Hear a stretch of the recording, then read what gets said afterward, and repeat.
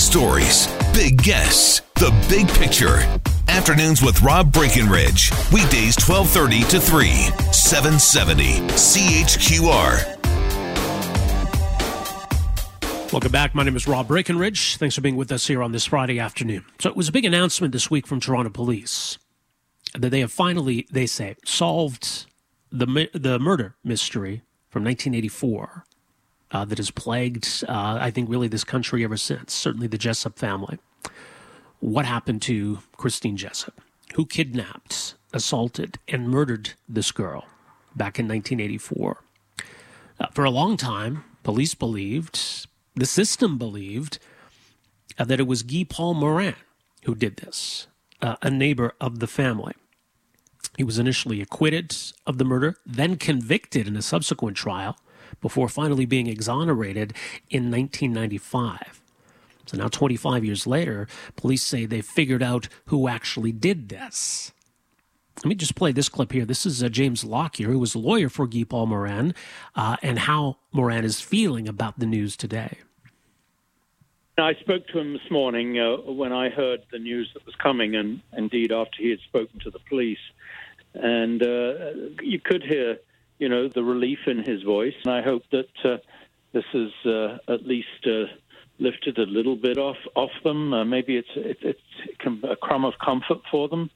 But and for Guy Paul as well, it is comforting to know that the right person has finally been identified, the person who raped and murdered Christine. I can tell you right from the outset, I had no doubts that Guy Paul was innocent. Obviously, many people had doubts. Even after the acquittal in 1995, there were probably many who were still convinced that this was the person responsible, that he'd got off on some kind of a technicality here. But certainly the crime itself was shocking and horrific. And then, of course, we had now the additional tragedy of somebody being wrongfully convicted for this crime. And now here we are in the year 2020, where we're finally finding some answers. Someone who's written extensively about this case, joining us on the line here this afternoon.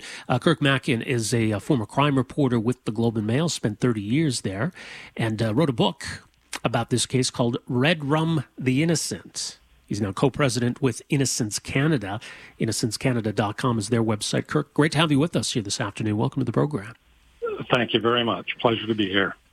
Did you ever think we'd get to this point, that we'd be here sitting talking about the resolution of this case?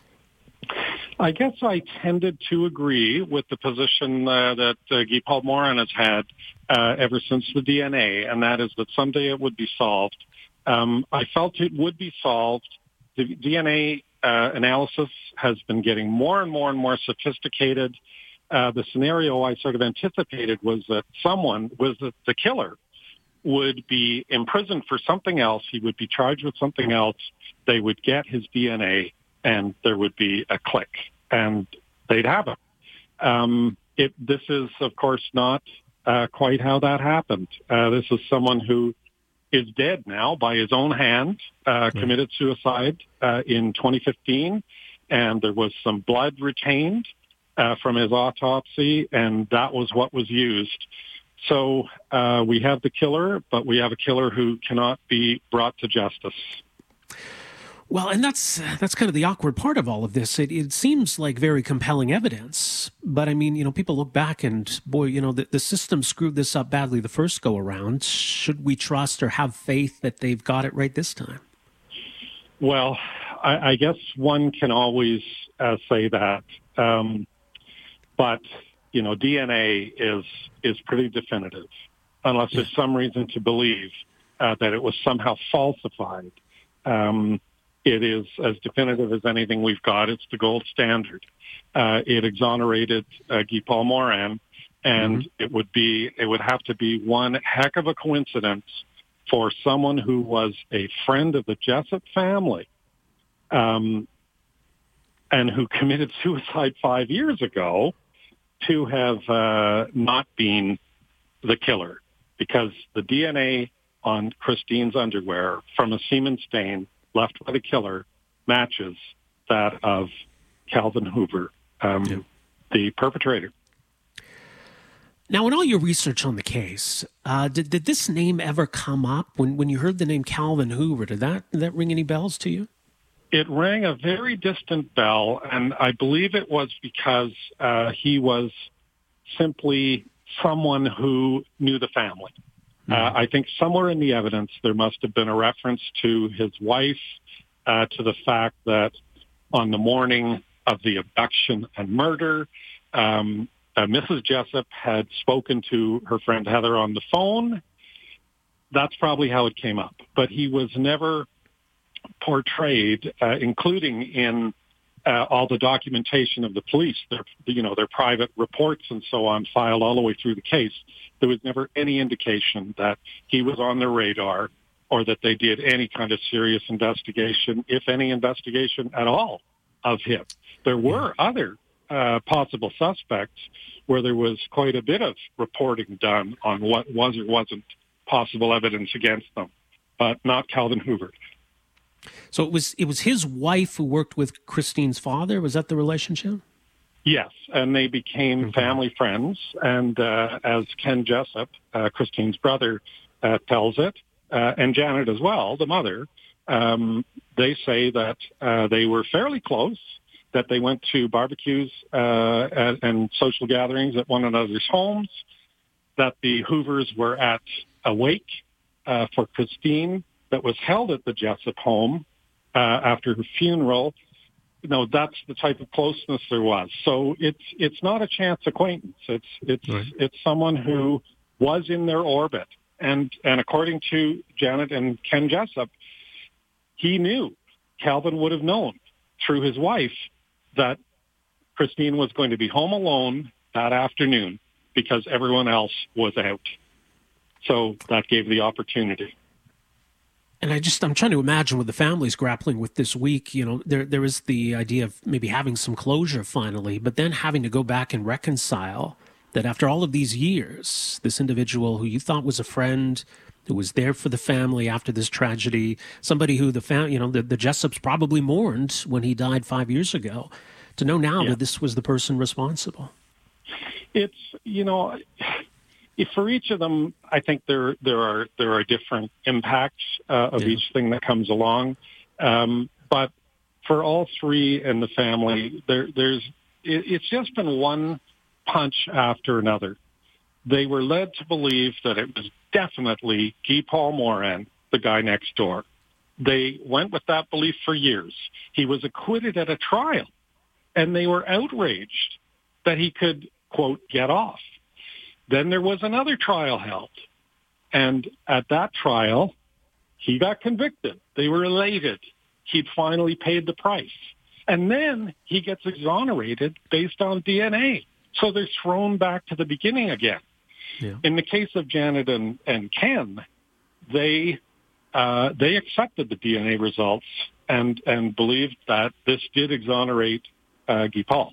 In the case of Christine's dad, he didn't buy it, and he believed that somehow Guy Paul had done it and had gotten away with it. So I think each of them has been pummeled in their own way, and how they deal with it today, I don't know. I mean, the idea that all these years have gone by and all of this endless verbiage and fighting and courtroom battling and all the rest of it, and here they are finding out that a family friend who really should have been investigated right off the bat was the one who did it.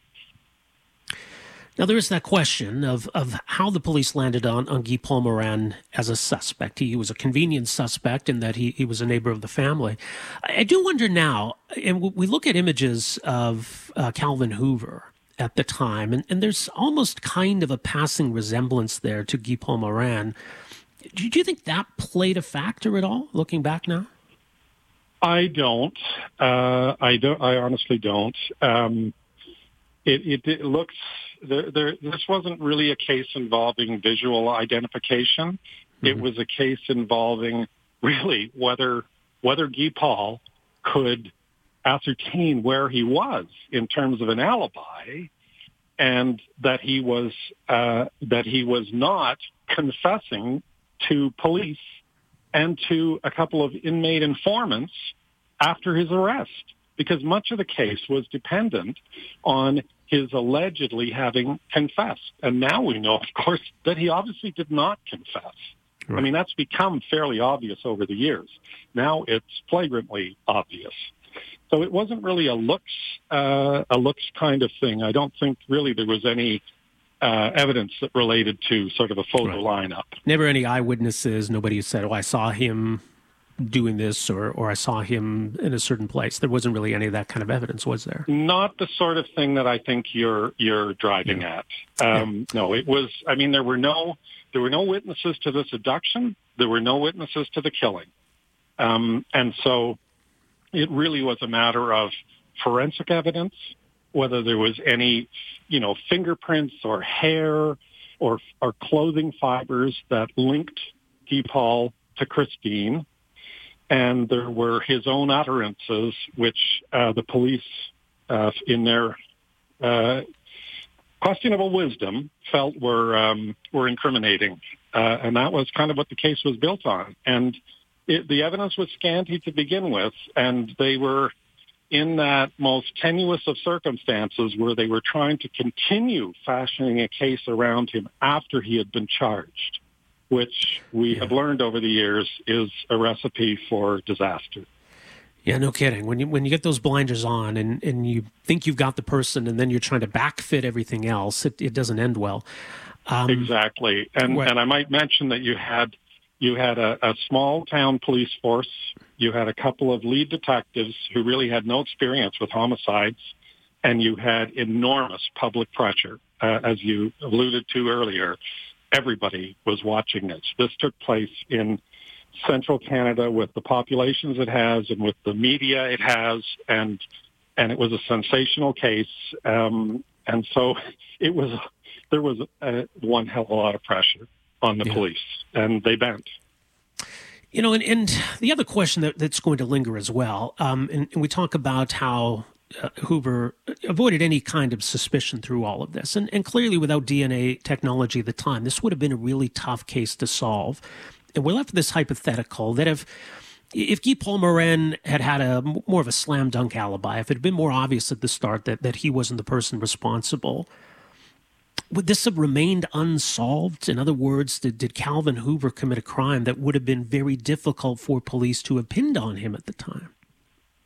Well, it's a fascinating question. And I guess in an equal spirit of total speculation, they had apparently discarded him without considering him as a genuine suspect. So it may have gone years until some cold case squad, such as the Toronto Police, took it up again and took another look at people who had been rejected as suspects and for some reason keyed in on him.